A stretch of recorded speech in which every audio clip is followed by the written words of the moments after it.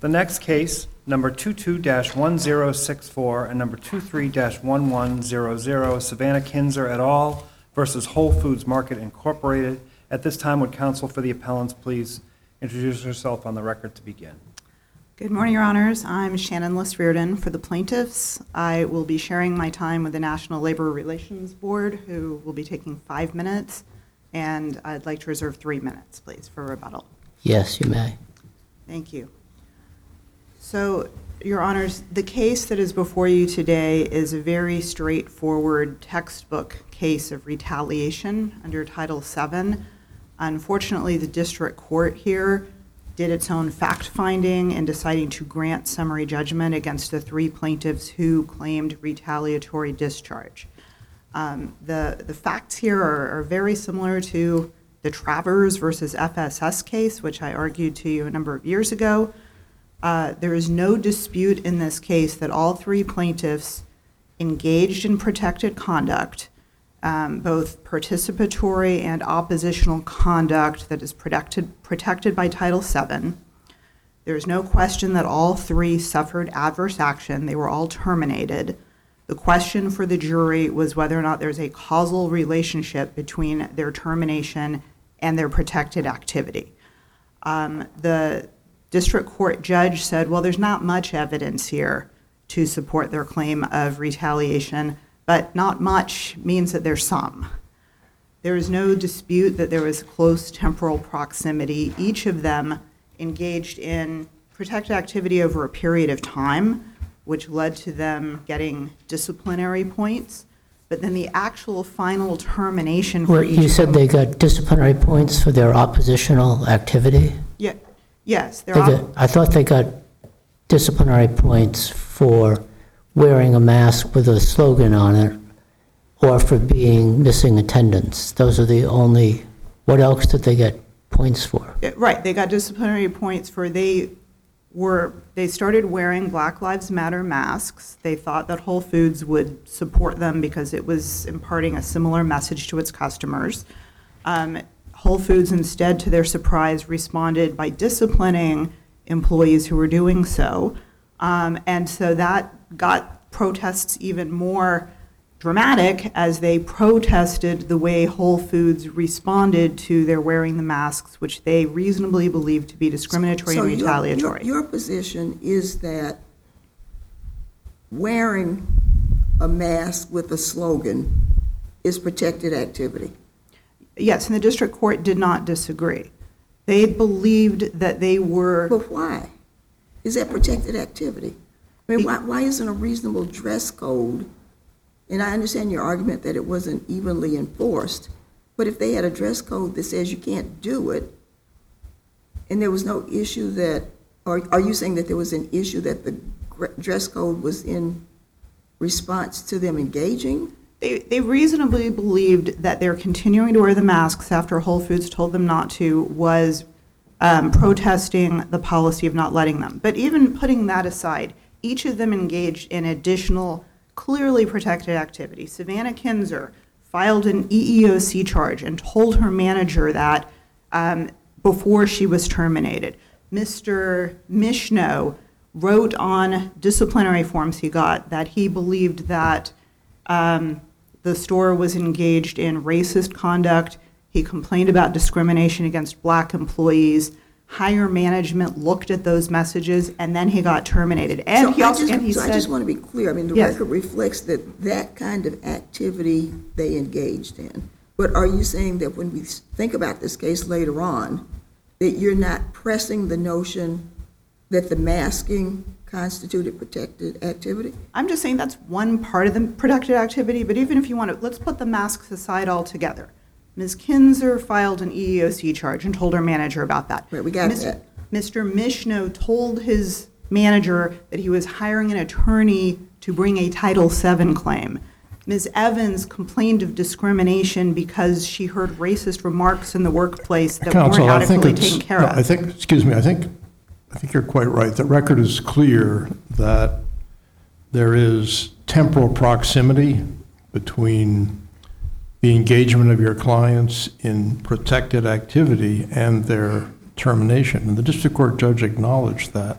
But you started out by saying that the district court seemed to acknowledge there may be some evidence of retaliation, and that it therefore means that summary judgment should have been denied. Correct. But do you agree that, the standard of causation here is a very tough standard. It's but for causation, right? You agree with that? Yes. So, Okay, so just so you can know my question, so you can fully respond to it.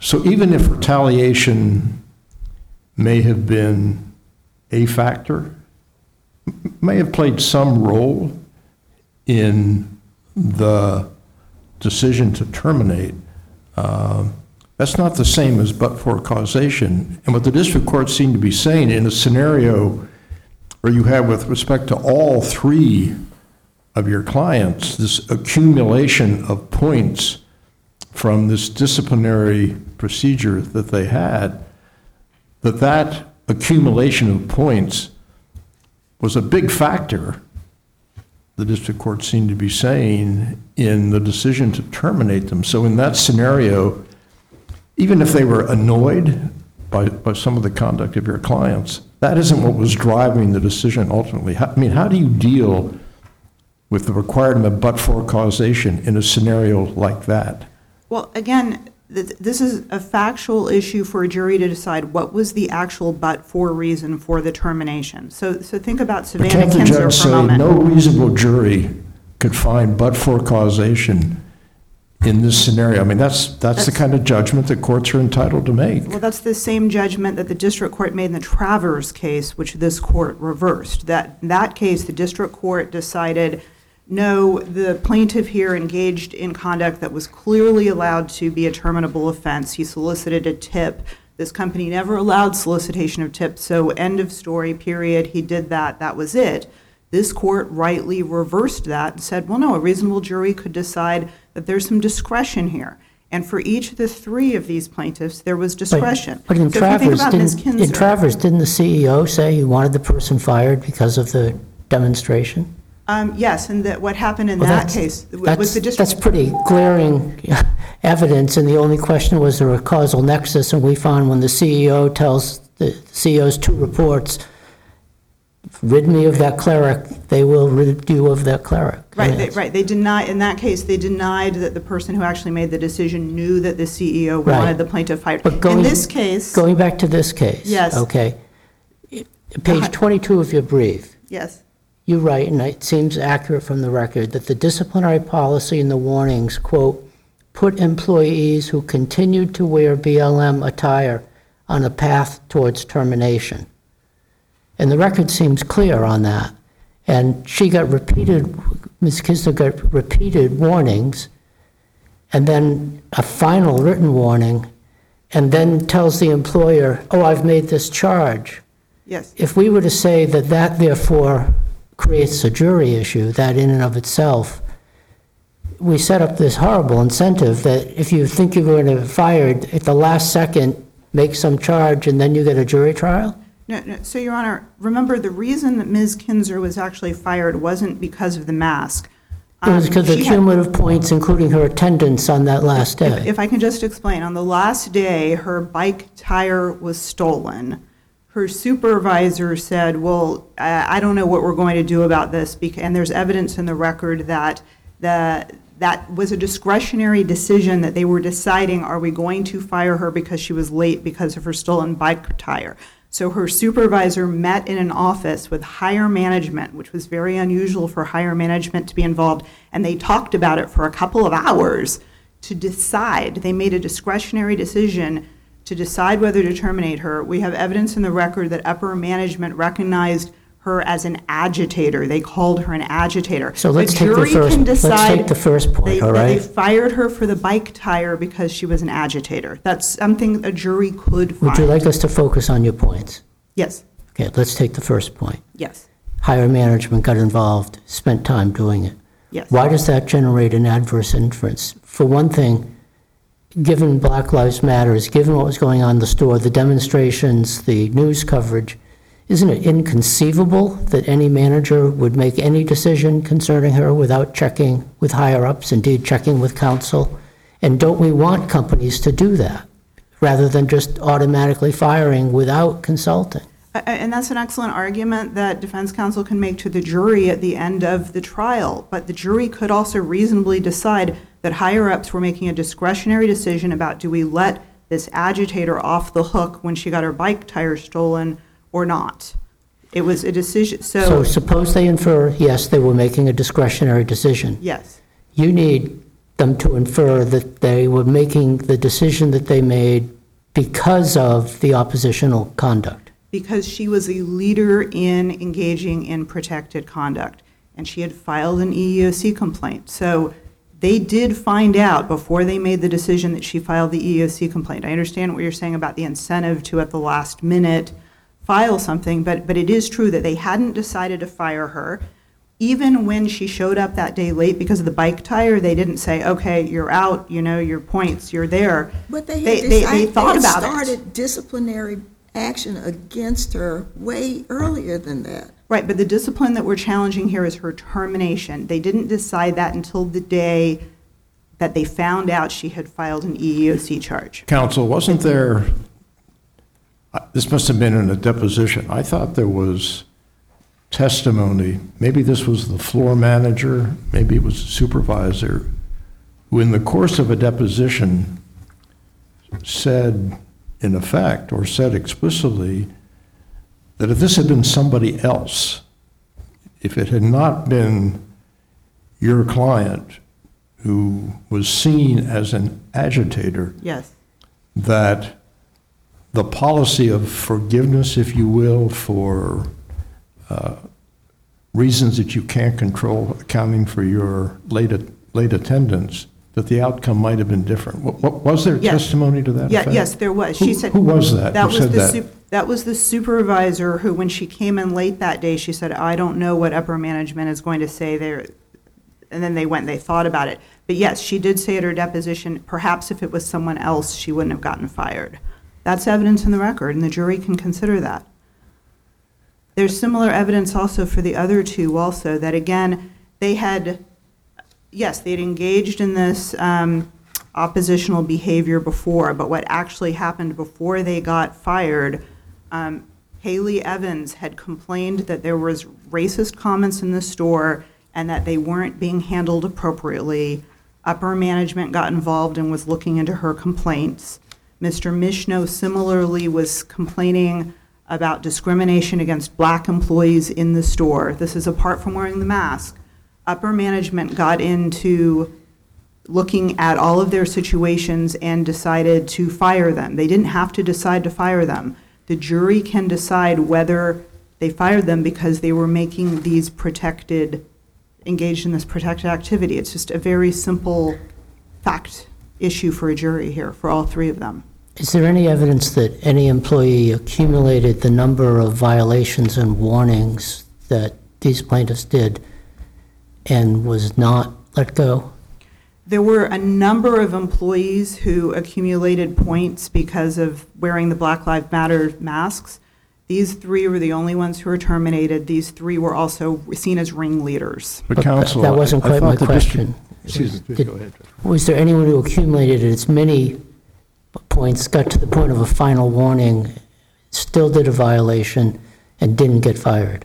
Again, I don't think that's completely clear from the record, but again, if you look at Travers, the argument that the defense made that led to the district court granting summary judgment was, no one was quite in his circumstance. No one had solicited tip as brazenly as he did. And this court said, but still there was subjectivity and there was protected conduct, so it's a question for the fact finder whether there was a causal connection. So it's the same token here. The defense can argue no one got as many points as they did, and the jury can decide, well, is it because Savannah Kinzer got to that number of points, or was it because she was an agitator and they decided to fire her when she got her bike tire stolen? But counsel, the district court explicitly said that you had represented that there would be evidence of employees, you would present evidence of employees who had accumulated a similar amount of disciplinary points, but were not terminated. And the district court said, you never produced that evidence. It looked for it and said it was never presented. Right, but again, there was discretion for each of these. I don't see how this is not a fact issue for a jury. I mean, that's an argument that they can make to the trial jury, that, well, nobody else got, the reason that the three of them were terminated was because they reached X number of points, not because they were the ringleaders and were particularly outspoken. That's the question. That's the fact issue. Defendants always say... Is there anyone who wore the mask who didn't accumulate points? Well, I mean, Mr. Mishno, early on, he didn't get any points. It's in the record. He didn't get any points at first. But then when he started complaining about racism in his store and discrimination against black employees, then they started giving him points. Anyone else?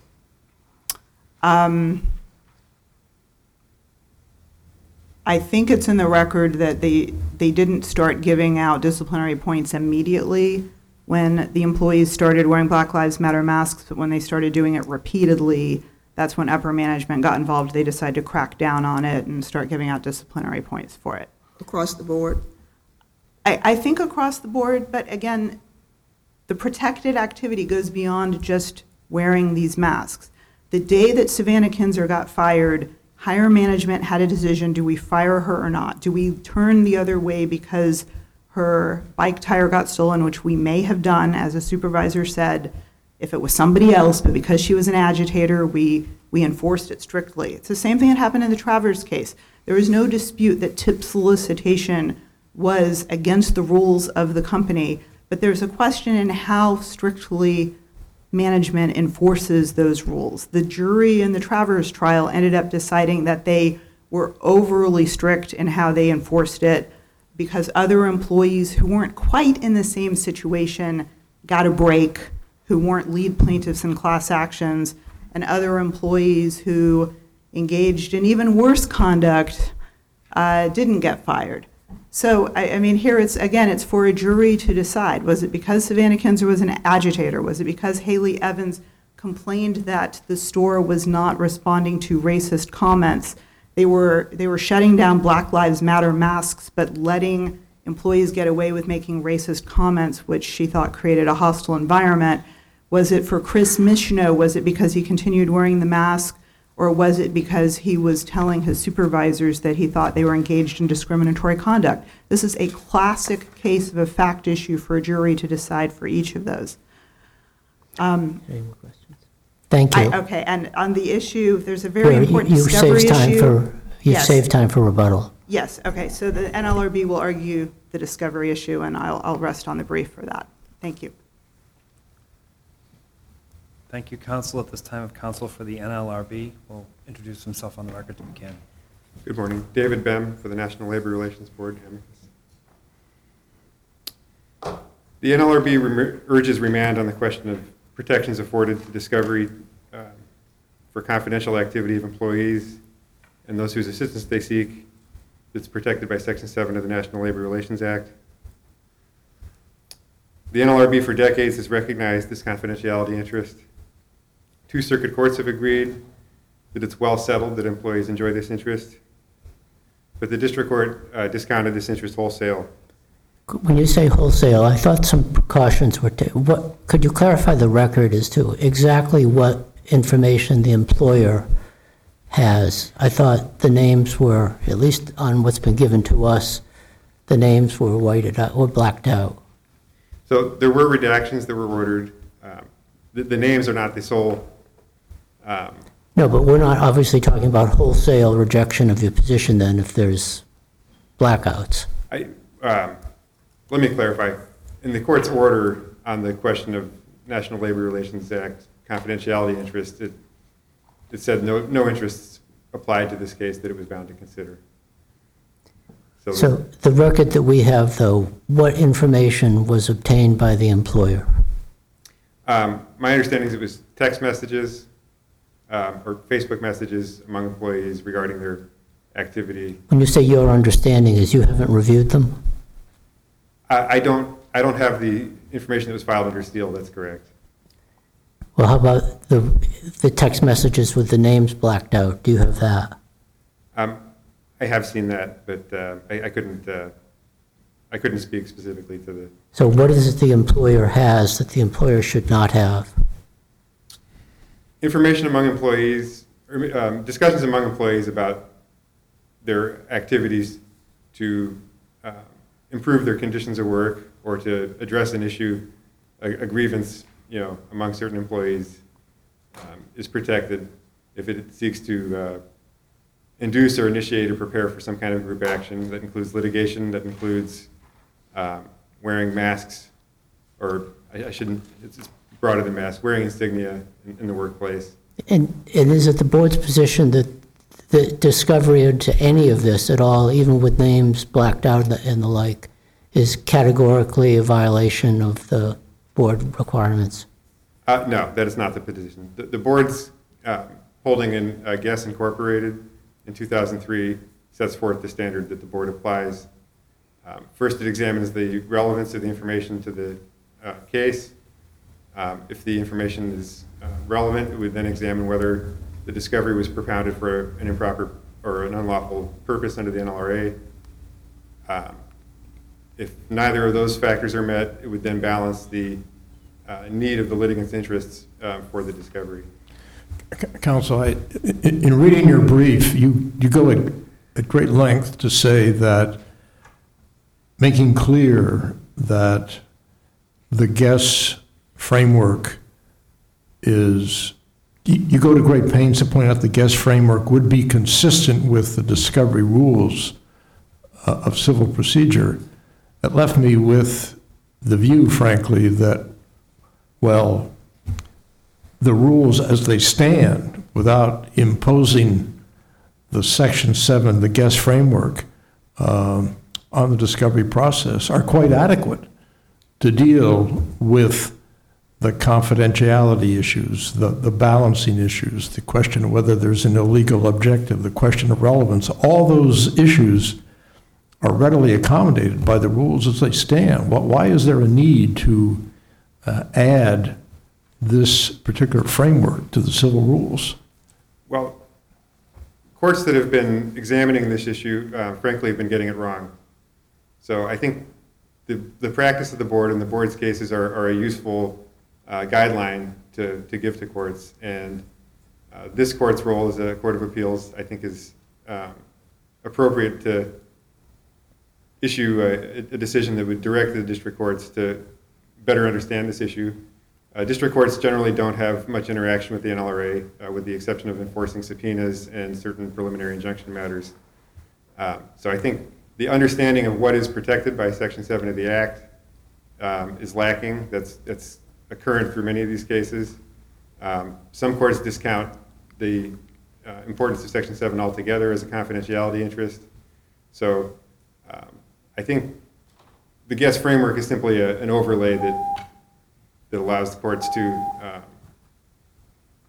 You can finish. I'm sorry. The Guess framework is an overlay that would permit courts to better understand the issues and actually examine the labor interest involved.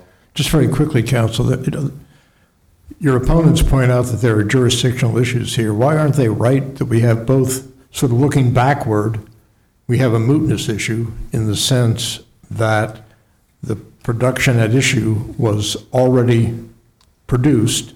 That cannot be undone, so there's a mootness issue. And then looking forward, there's a ripeness issue, because we have no idea how any of this information might be relevant to a future court proceeding if we were to remand. We don't know what would evolve at a trial could evolve in such a way that none of this material might be relevant to anything. I'll take the last point first with regard to ripeness. The district court made findings and legal conclusions in the case below, and if that's not corrected on appeal, it would govern. It would be law of the case. It would govern its future determinations regarding admissibility of evidence. This is the law of the case argument. The judge has already dug in on the issue. Is that your point? I believe that's correct. Once the case is appealed, that's your opportunity to challenge that, and if you don't, you accept that. With respect to the mootness issue, here again, it's a matter of how this information can be used, and also, it's not that there is no remedy that could be issued. As we said in the brief, the court could issue a new protective order that would reconsider the material to see if it was subject to further protection. It would also govern how it might be used in further proceedings.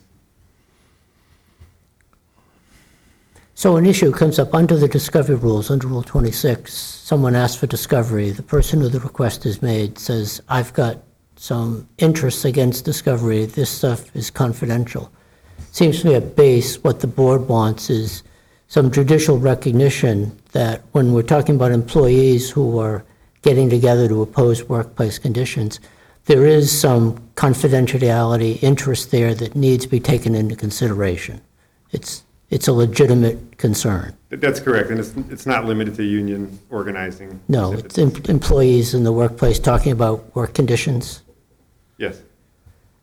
The difficulty reaching that here, though, is usually discovery rules aren't appealable. Rulings aren't appealable unless you take a contempt, refuse to comply, and then you get to appeal.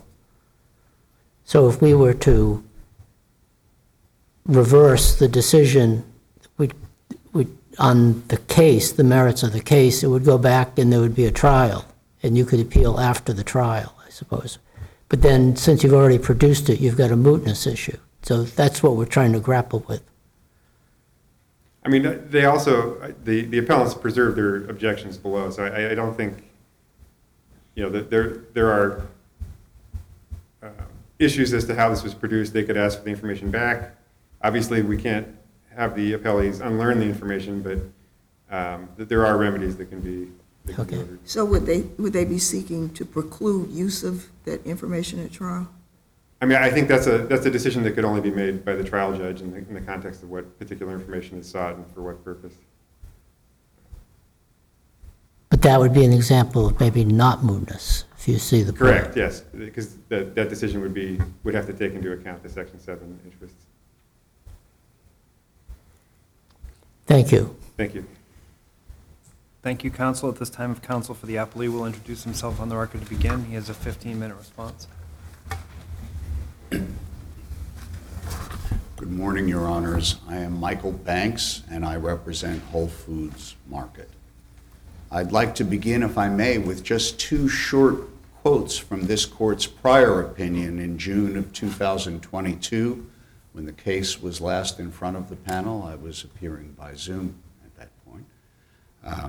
The court noted that common sense suggests that Whole Foods would have had non-race-based reasons in June 2020 for prohibiting the wearing of Black Lives Matter masks.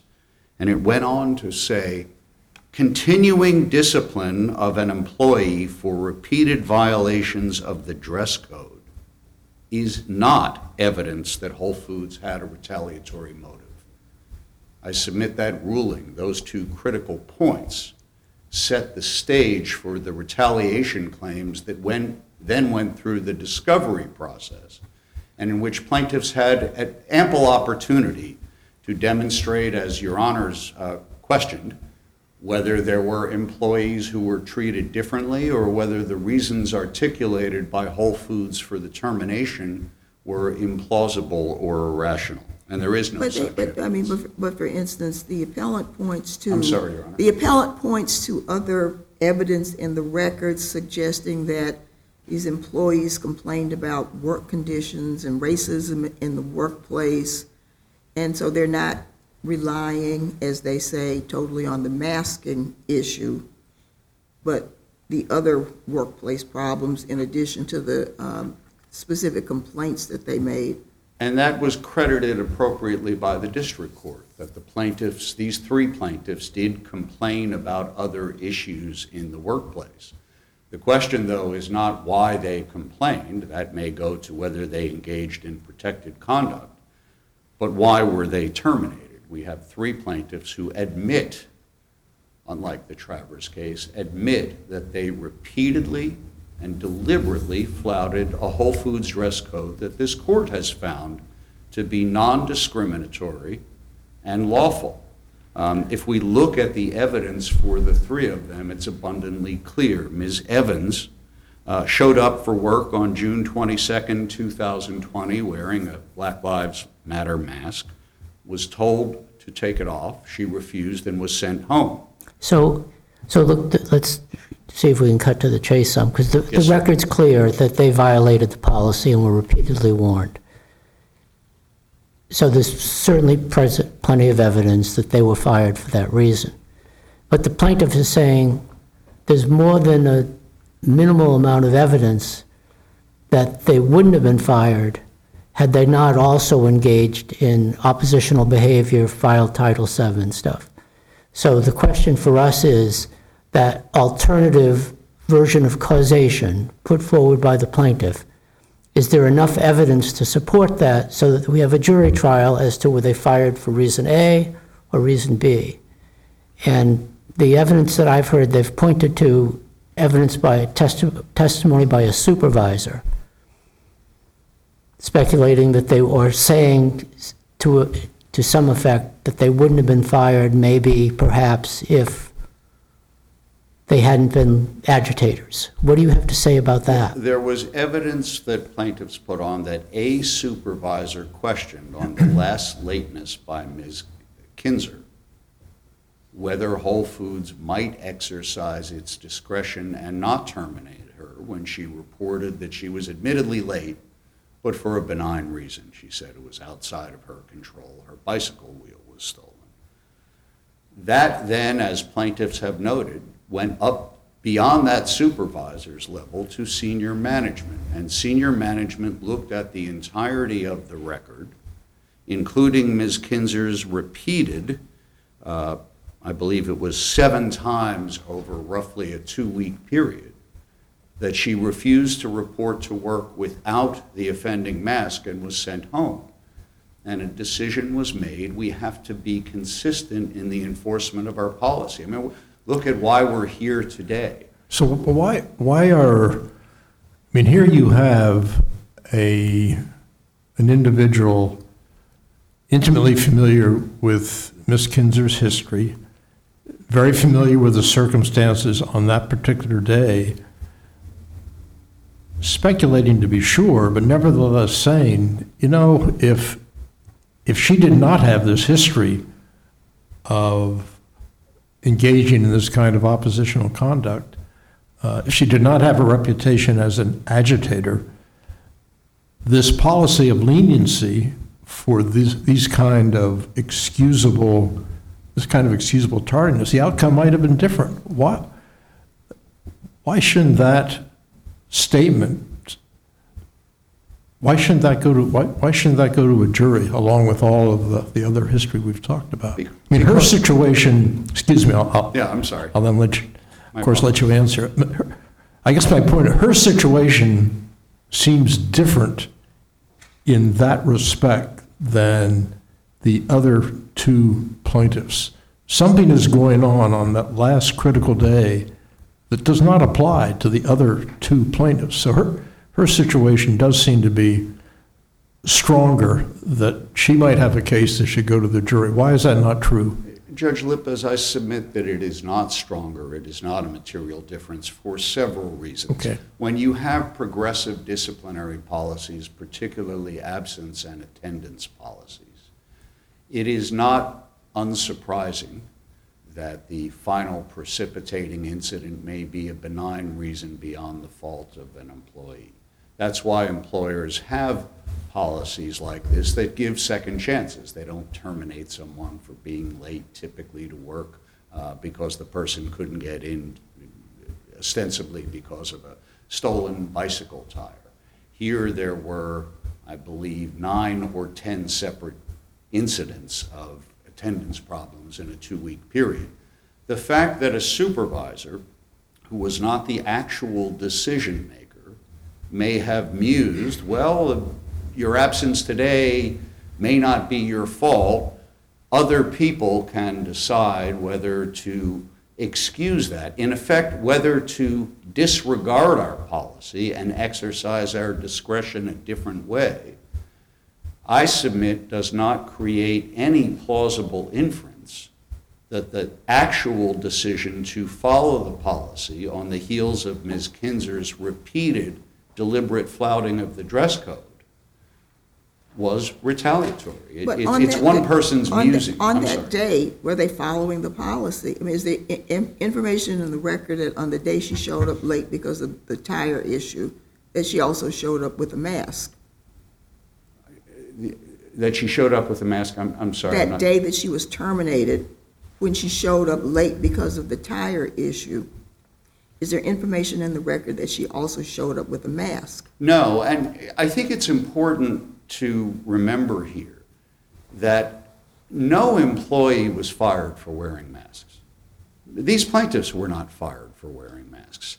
They were fired for a violation of effectively the attendance policy when they refused to wear masks, or to take off their masks, excuse me.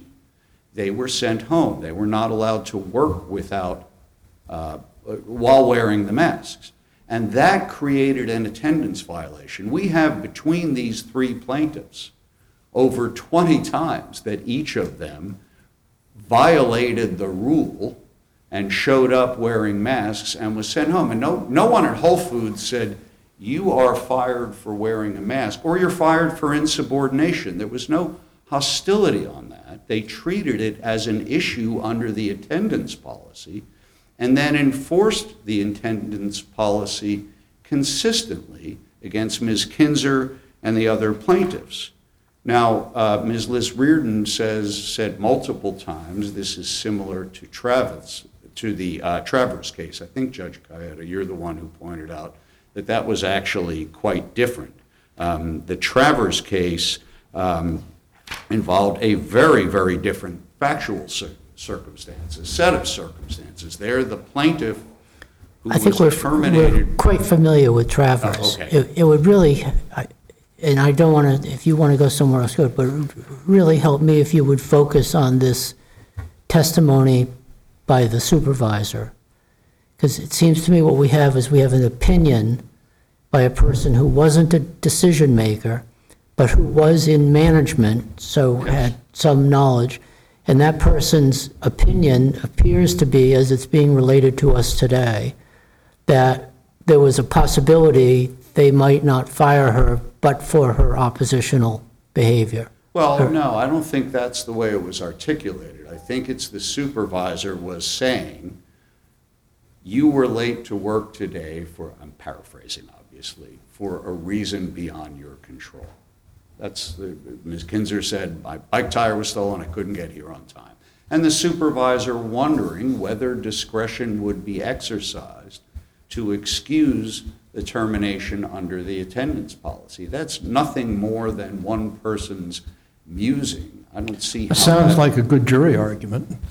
Sounds like a good jury argument that, Well- she was musing, she doesn't really know what's going on, and you should disregard it. That's a good jury argument. Well, I think it's more than a jury Okay. argument, Your Honor. I think it's a question of, does that bear on the decision? What does that tell you about the decision-making of senior management that reviewed it? It tells you nothing, whether it's a coworker. Well, arguably, it says that she was terminated because she was an agitator. That's the plaintiff's argument. I know that's plaintiff's argument, but it doesn't Isn't tell that some you evidence to support that argument? There is not. That evidence doesn't go to the decision makers. It only goes to one supervisor who allegedly or ostensibly raised a question. It doesn't tell you anything about what the decision makers considered or thought. It's merely a statement by someone who was actually removed from the decision. Recognizing I don't have much time, I would like to turn to the NLRB's argument, unless there are additional questions on the summary judgment and the termination issues. Okay. The first question, and this panel raised it, is one of mootness as to whether the question is moot. I submit it is, and there's a critical statement that it appears in plaintiff's brief that tells us in part why this is moot. The concern raised by plaintiffs and the NLRB is that if the summary judgment is reversed or whole or in part, and if there is a case that proceeds to trial, perhaps this evidence, these messages, might be used at the trial. The board attorney was asked, well, who has seen the messages? Plaintiffs told us this on page 35 of their brief. This is a quote from the brief. Whole Foods itself has never seen these documents, only its attorneys. Only counsel has seen the documents because they were marked attorney's eyes only. And that's clear as day here. So in some cases, a plaintiff in their reply brief cited a decision from the Church of Scientology case from the Supreme Court, where the Supreme Court in 1992 said, if privileged documents are produced inappropriately, the plaintiffs have a possessory interest. And even though the water is over the dam, they have a privacy and possessory interest in getting that back. We don't have that here. The concern raised by plaintiffs and the board is not that counsel for Whole Foods has these attorneys-only marked text messages, as plaintiffs note in their brief. It's a concern that maybe hypothetically, if summary judgment is reversed, they might be used in a later proceeding. And that's why the question is moot unless this court reverses and remands, and then it's for the district court, as several of the members of the panel noted, to review relevance and also whether additional restrictions are needed. Judge Burroughs said to the plaintiffs' counsel, if you want to propose additional redactions beyond taking out the names, we will consider that if you believe that's necessary to protect the identity of employees.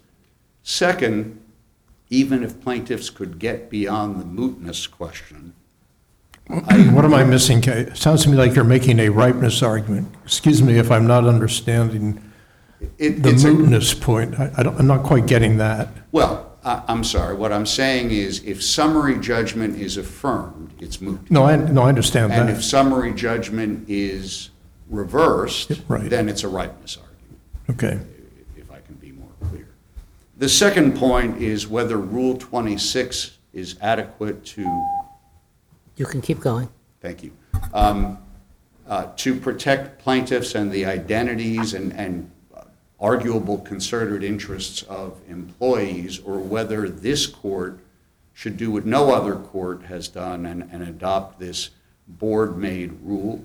And again, this is why it's hypothetical. Judge Burroughs followed Rule 26 and analyzed the interests of the parties, obviously took steps to protect against the misuse of these messages and the identity of the employees.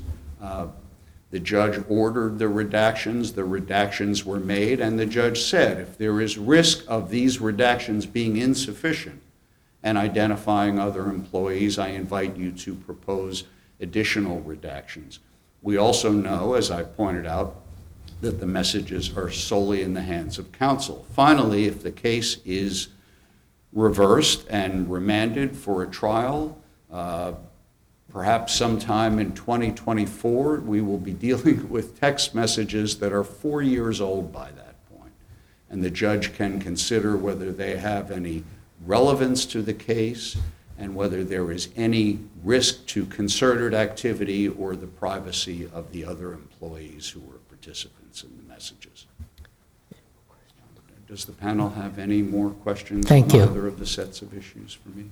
Thank you. I thank you, Your Honors. Thank you, counsel. At this time, if counsel for the appellants will please reintroduce herself on the record. She has a 3-minute rebuttal.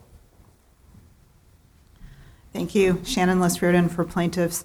I want to address the mootness and ripeness questions on the discovery issue, but first on this, I just want to read two sentences from the Travers decision. One of them, on the facts viewed favorably to Travers, it remains plausible that the pre-existing retaliatory motive tipped the scales when the company decided whether Travers had violated company policy in a way that required his termination, And then later, there's discussion of another employee who had also engaged in protected activity, who was also alleged to have solicited a tip. And the court said that, and the defendant made a number of arguments about, well, there's a difference between his situation, it was a Mr. Way, and what Mr. Travers did, and the court said that's going to be up to a jury to decide whether one case was really a weaker case for termination than the other. So by the same token, for Mr. Michno and Ms. Evans, again, we're putting aside the mask issue. They made these other comments that were protected activity. It's going to be up for a jury. It needs to be for a jury to decide whether what they did in continuing to wear the masks really tipped. The defense lawyer just said that Whole Foods didn't fire anyone for wearing a mask. So why did Ms. Evans and why did Mr. Michno, as well as Ms. Kinzer, get fired? They were discretionary decisions by this company in the face of employees who are engaged in protected conduct. That is a quintessential jury question for all three of them. Counsel, just very quickly. Yes. With respect to Ms. Kinzer, and apart from this climactic day that we've talked about, I thought there was, through discovery, some emails uncovered, found, in which, by somebody in the company hierarchy, she was described, again, in somewhat negative terms, as perhaps having spoken to the media, contemplating a lawsuit, and that was again before the day that we're talking about. Is that correct? Yes, that was much earlier. She was seen in the parking lot leading rallies, talking to the media, talking to an attorney, who happened to be me. They saw her talking to an attorney. They heard a rumor that she was contemplating a lawsuit. Yes, that's all on the record. This was all leading up to it. Who was involved in that email exchange? That was upper management was emailing amongst themselves because they were watching what was happening with the employee protests. And are these the individuals Yes. who made the final Yes. termination decision? Yes. Yes. You if I made a can- reference to the supervisor's Yes. opinion. I want to make sure I know which one you're talking about. At JA 996, there's a supervisor who said maybe if she was a different person or it could have been a different situation, she wouldn't have been given a point. For example, if she hadn't had the trouble before with being sent home for wearing Black Lives Matter mask, that she was a different team member, it might have been a different situation. Is that the testimony that you're referring to when you talk about the supervisor's testimony? Yes, that was the supervisor who saw her come in late, and she explained her bike tire was stolen, and she said, well, I don't know what they're going to do. They'll have to decide. And then how do you propose we read that, her opinion that if she hadn't had the trouble before being sent home for wearing Black Lives Matter mask, that she was a different team member, it might have been a different situation? Well, when she said that she was a different team member, maybe she was a different team member who wasn't talking to the media, talking to a lawyer about filing a lawsuit. Again, it's for a jury to decide what was meant by that. I'm sorry, is there any evidence that that comment was known to the ultimate decision makers? Or is there any evidence about them directly making similar comments? No, I think the point was the supervisor can be inferred to know how management works. She wasn't actually one of the decision makers herself, but that is some evidence that someone who knows how Whole Foods makes these decisions would know that it's not really clear. Whole Foods is saying there's no question she had reached the number of points, so there was no discretion, she had to be terminated. And this is a supervisor recognizing, well, it's actually a discretionary issue, and I don't know how they're going to decide it, which is just like in Travers, where the defendant said, if you solicit a tip, that's it, period, end of story. And this court recognized, well, there might be a little bit of nuance there. How strictly is it enforced? Is it really always strictly that enforced? It's a question of fact. And it wasn't clear. For all three of them, it wasn't clear. Whole Foods used its discretion. So when you have protected activity, temporal proximity to adverse action, and discretion, it's got to go to a jury. Can I just very briefly address the mootness and ripeness that you asked about with respect to the discovery issue? The reason, and Just take a minute, and then that'll be it, okay? yes, okay. So as my brother just said, the reason why this isn't moot is because these text messages that we tried to keep protected only got revealed to counsel, never got revealed to Whole Foods itself. The whole point, what we're claiming about the privilege, was that these employees never wanted their employer to see these messages. They don't want to be labeled as a troublemaker. They didn't want to be known that they were even involved in this.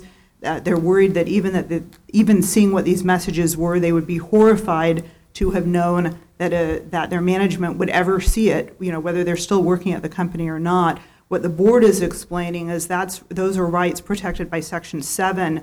The district court assumed Section 7 in the NLRA didn't even apply here because this wasn't a union setting. But it doesn't matter whether it's a union setting. All we're saying here is that the court should have applied the guess or something like it analysis in making the decision, and the court did not. And it's not moot because should this case go back to the trial court, there is going to be this issue about whether or not these get revealed to Whole Foods itself and not just the council.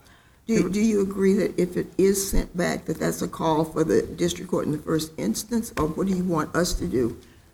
What we want you to do, because this is, as the board explained, an issue that keeps recurring, and district courts that aren't familiar with it and don't have appellate guidance don't know that they should be thinking about the Section 7 interests. So that's why we think the guess analysis or some similar analysis would be proper guidance for the district court in making these balancing decisions about does the defendant really need this? I mean, does the defendant here really need to know what the employees were saying amongst themselves to try the case? Why don't the discovery rules adequately provide for all of these considerations that they're worried about? Because the discovery rules in and of themselves, well, first of all, the discovery rules recognize that there are certain privileges. There may be state law privileges that district courts are to take into account. What we want the district court here to understand is that there is a privilege established by federal law under the NLRA that should be taken into account when these decisions are made. The court just said, I don't even have to think about the NLRA under Section 7 because this isn't a union workplace, and that was just wrong. Lower courts need guidance on the fact that there is a protected interest in employees engaging in concerted activity, regardless of whether it's a union setting or not.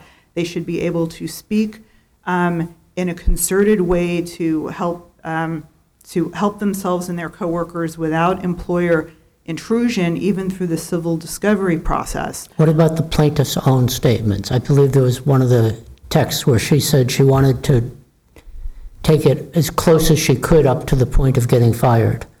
Well, so we didn't assert the privilege on behalf of the named plaintiffs. We recognize that by being a party, she put herself out there. The concern were the non-parties, the other employees, anything that could possibly identify them. I understand that the district court said that it would allow more redactions, but the concern was even the fact that the employer would know that these conversations were happening would have been abhorrent to these employees and be chilling in and of itself. As a practical matter going forward, employees need to know that they can engage in these concerted activities without the risk of, if there's a lawsuit, the employer might find out about it, unless under the guess weighing, the employer really needs it to defend the case. And here we're saying the employer doesn't really need it. Thank you. But counsel, I'm sorry, just Go very ahead. quickly. Sure. Thank you. But I mean, Whole Foods has said that anonymity is fine with them. They have no interest in knowing who might have been receiving messages from your clients.